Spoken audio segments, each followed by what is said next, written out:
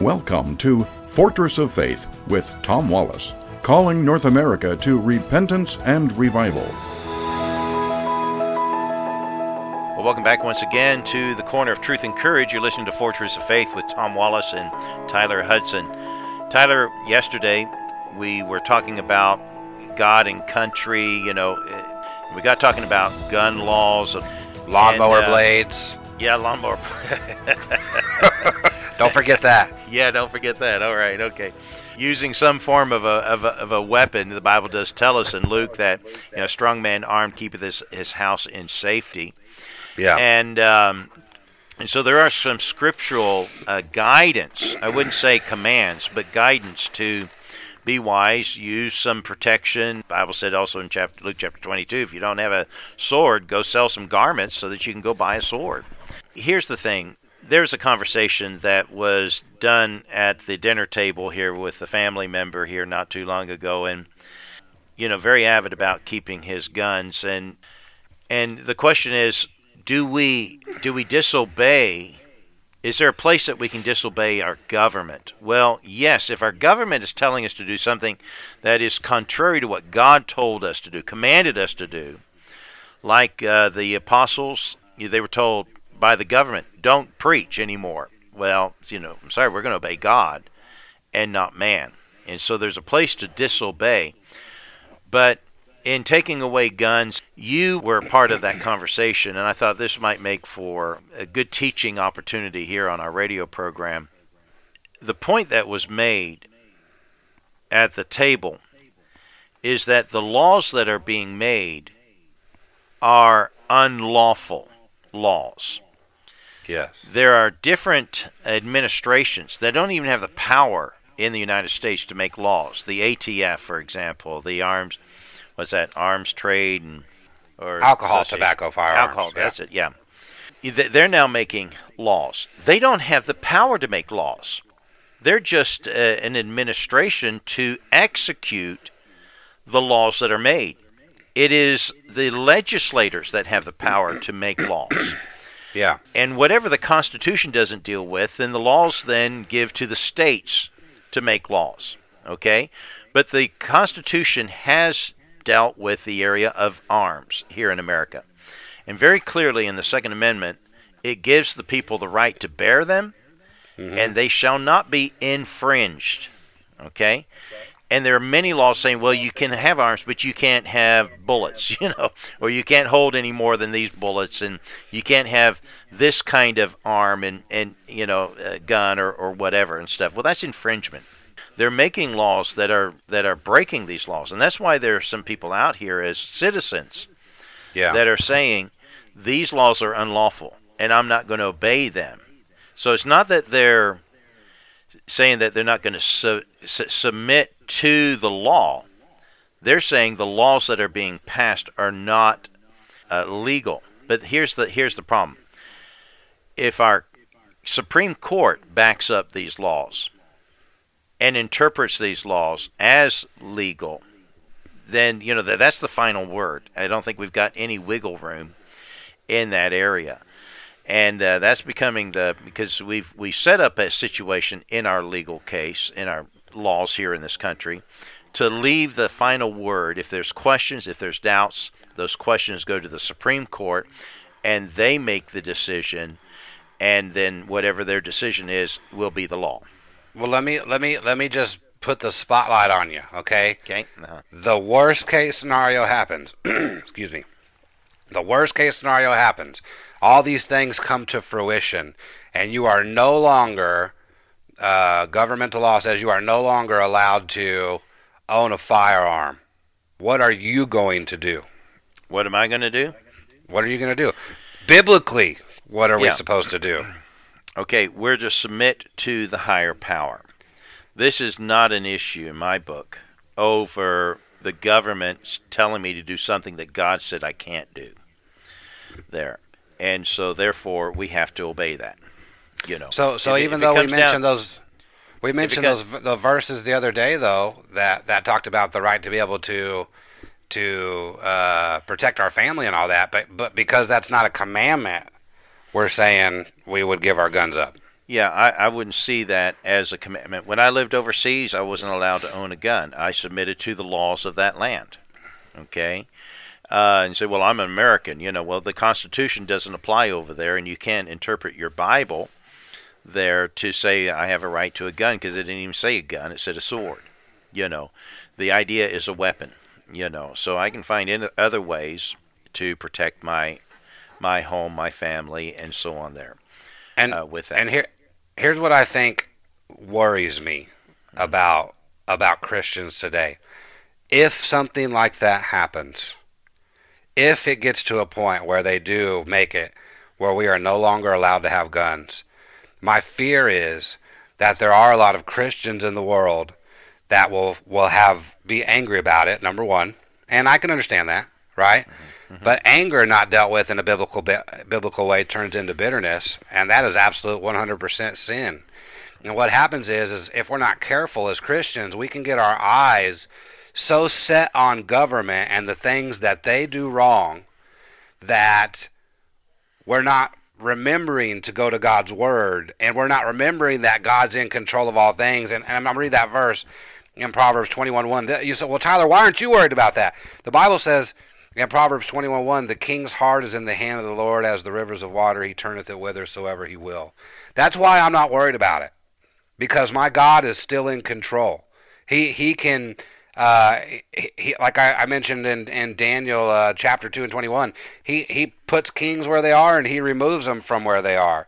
And so what my fear is that, and here let me just say this too.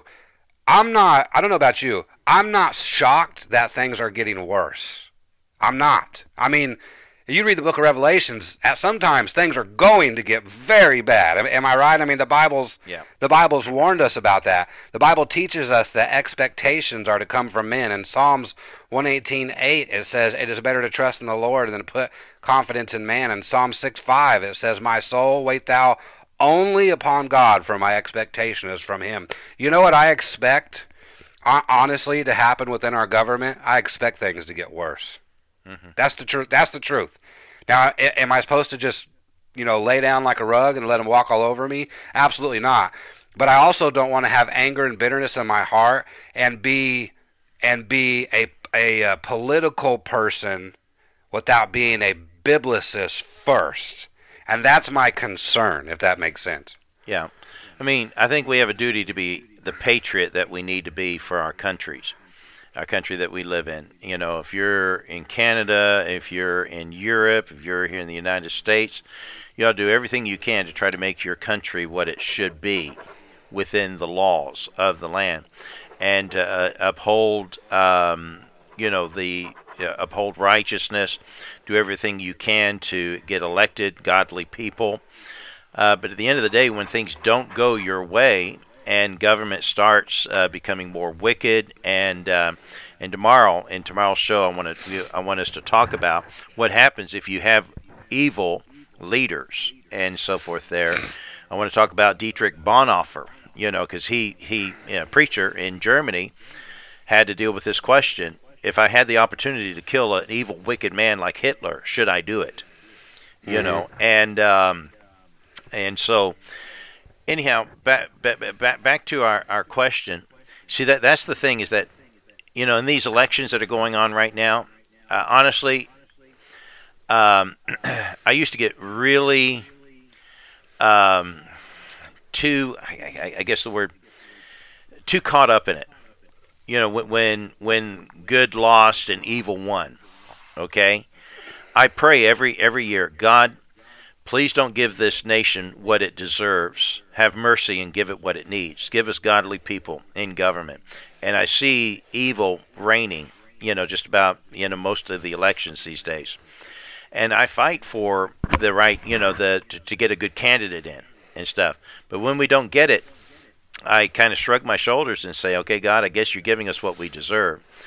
And there may come a time that our laws will take away the guns of America. There'll be probably a big fight when that happens. Yeah, I'm sure. Absolutely. It will, because people will see that as the loss of our freedom, of our nation. But one thing you don't see us in Bible prophecy, America's not there. something happens to America that's going to remove America from its number one spot in the world. We're going to get kicked on our keister, and it will either be our own stupidity that will destroy us, a fight and a civil war or something that will destroy us. I don't know if it's, if a power could come in and take us down. I think we're too strong there. But we've let the enemy come within, live within us, and destroy us from within. And as a result of that, I see we're coming to the end of the United States of America as we know it. I think that's going to happen probably in my lifetime. Yeah, and let me say this too. I can't stress this enough, and some of the things that you just said have led me to believe or think on this thought. Other people are watching how you respond to things. I've got 2 children now, young kids. And it's not just if you're a father and have kids, okay? But when you're a father and you do have kids, you think about this a lot. Man, my kids are watching what I do. They're watching what I say. The world is watching. You say we're Christians, right? And we come out and we tell people that. And sometimes what happens is these sort of things happen that make us angry, and we act just like a lost person. And we fly off the handle, and we get mad, and we get bitter. And now, when I read God's Word, when I read the Gospels, there are a few times where I've seen that Jesus is flipping over the tables and doing things like that.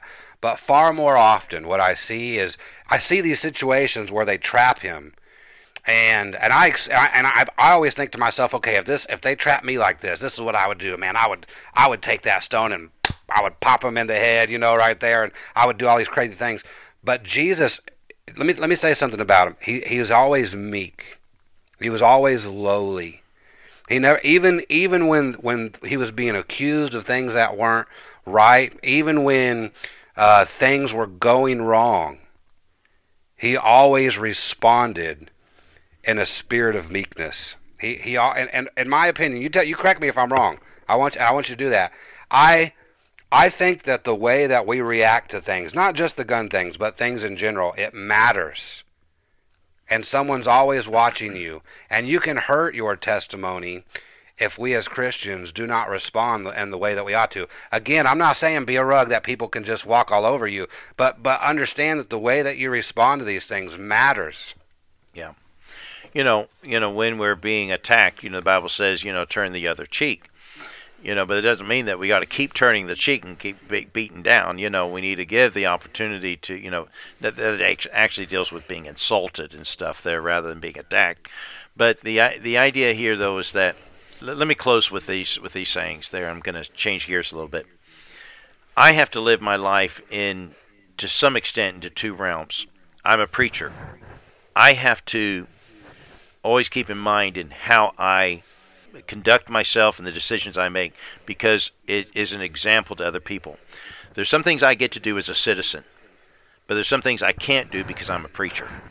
Mm-hmm. Because I'm a preacher, I can't do some things if I were just a pure citizen, because my choices influences others, because they don't see me just as a citizen, they also see me as a preacher, and my leadership there affects others. And so, and like you said, as a father, you have to keep those things in mind because others are watching you.